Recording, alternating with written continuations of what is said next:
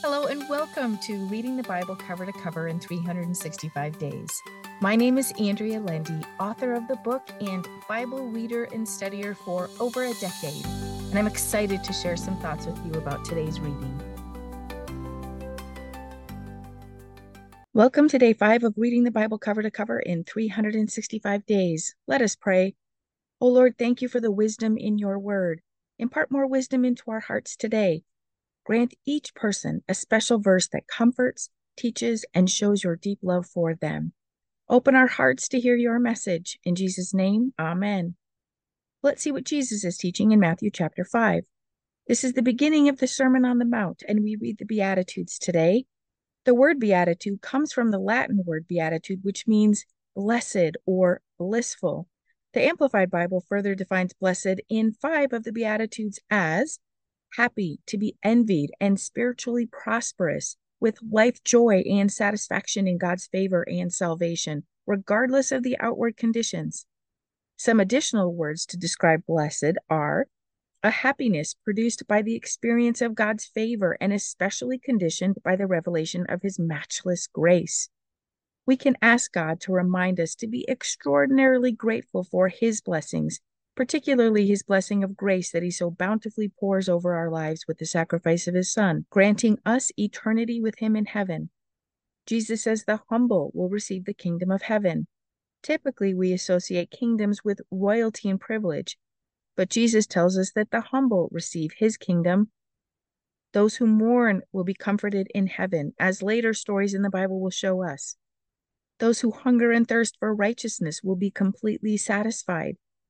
This goes hand in hand with Jesus' instructions in Matthew chapter 7, verses 7 and 8, where he tells us to ask and keep on asking, keep on seeking, and keep on knocking. The merciful will obtain mercy. The pure in heart will see God.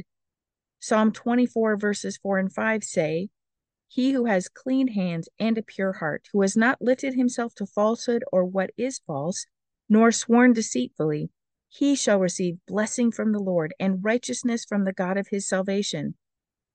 So we press in toward God's best for us.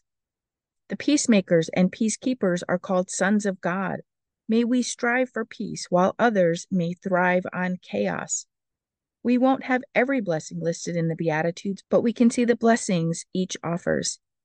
Jesus also said that those who are persecuted for his sake are blessed, and he tells us to be joyful when we are persecuted because there's a great reward in heaven. Then he tells us to shine our light for everyone to see. Later, Jesus tells us that people will know us by our love. Let us focus on shining our light by loving others today. Jesus shared so many words of wisdom in his Sermon on the Mount. One of the golden nuggets is in verse 37, which says, "Let your yes be simply yes and your no be simply no. Anything more than that comes from the evil one." We can consider what comes after a yes and a no. If we answer yes, there may be a but after our yes. Something like, "Yes, but I have to leave early," or some other words of excuses or ways to diminish the yes that someone may desperately need to hear. They don't need to listen to the conditions that accompany our yes. And if our answer is no, there are probably even more excuses, maybe even a little white lie in there somewhere. If our answer is no, Jesus tells us to simply say no.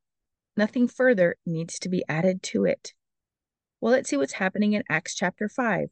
During this exciting time, the people gathered together, brought all they had, and gave it to the apostles to distribute to the poor and needy. Everyone's needs were met through this massive giving. However, there was a couple named Ananias and Sapphira who held back some of the proceeds from the sale of their land. They conspired together. Both were instantly killed as they tried to deceive the apostles. Many signs and wonders happened during this time. God showed himself mighty and powerful as he sent his Holy Spirit to these first believers. People were even healed as the shadow of Peter fell upon them. Of course, the high priests and Sadducees became jealous and arrested the apostles, but God opened the prison doors and told them to go and teach the people about him and his Son. So they did. They were apprehended, questioned, and flogged. The apostles rejoiced at being disgraced for Jesus' name. What a lovely reference to one of our Beatitudes today. I love how God's word tells us and then shows us, and I love how our passages intersect today. Let's see what's happening in Genesis 9. God gave Noah and his sons a blessing. He said, "Be fruitful and multiply and fill the earth." Noah had 3 sons. He cursed one of them because he had seen him naked when Noah drank too much wine. This is our first clue that no good thing comes from drinking too much wine or alcohol. Before all this occurred, God gave them authority over everything he created. With that, he also gave them a warning. He told them not to consume blood. They could eat meat, but not drink the blood. God made a covenant with Noah and all future generations, which means us. He would not flood the earth again. The token or representation of this covenant is the rainbow, a beautiful symbol of God's promise.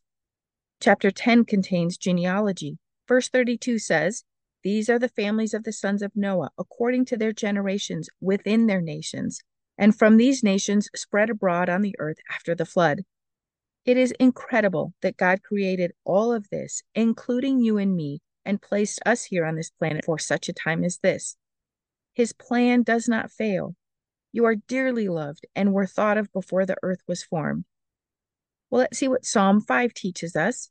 This psalm changed my life. I missed it the first few times around, but on one occasion, verse 3 jumped off the page. It says, "In the morning you hear my voice, O Lord. In the morning I prepare a prayer, a sacrifice for you, and watch and wait for you to speak to my heart." I wondered if God would speak to me as he spoke to King David. I tested it and started writing prayers to see if I would hear back from God. I did, and now have volumes and volumes of prayers written in secret. Some I have shared publicly. My other favorite verse in this psalm is the last one, which says, "For you, Lord, will bless the uncompromisingly righteous, him who is upright and in right standing with you. As with a shield, you will surround him with goodwill, pleasure, and favor." This is another reference to our beatitude lesson today.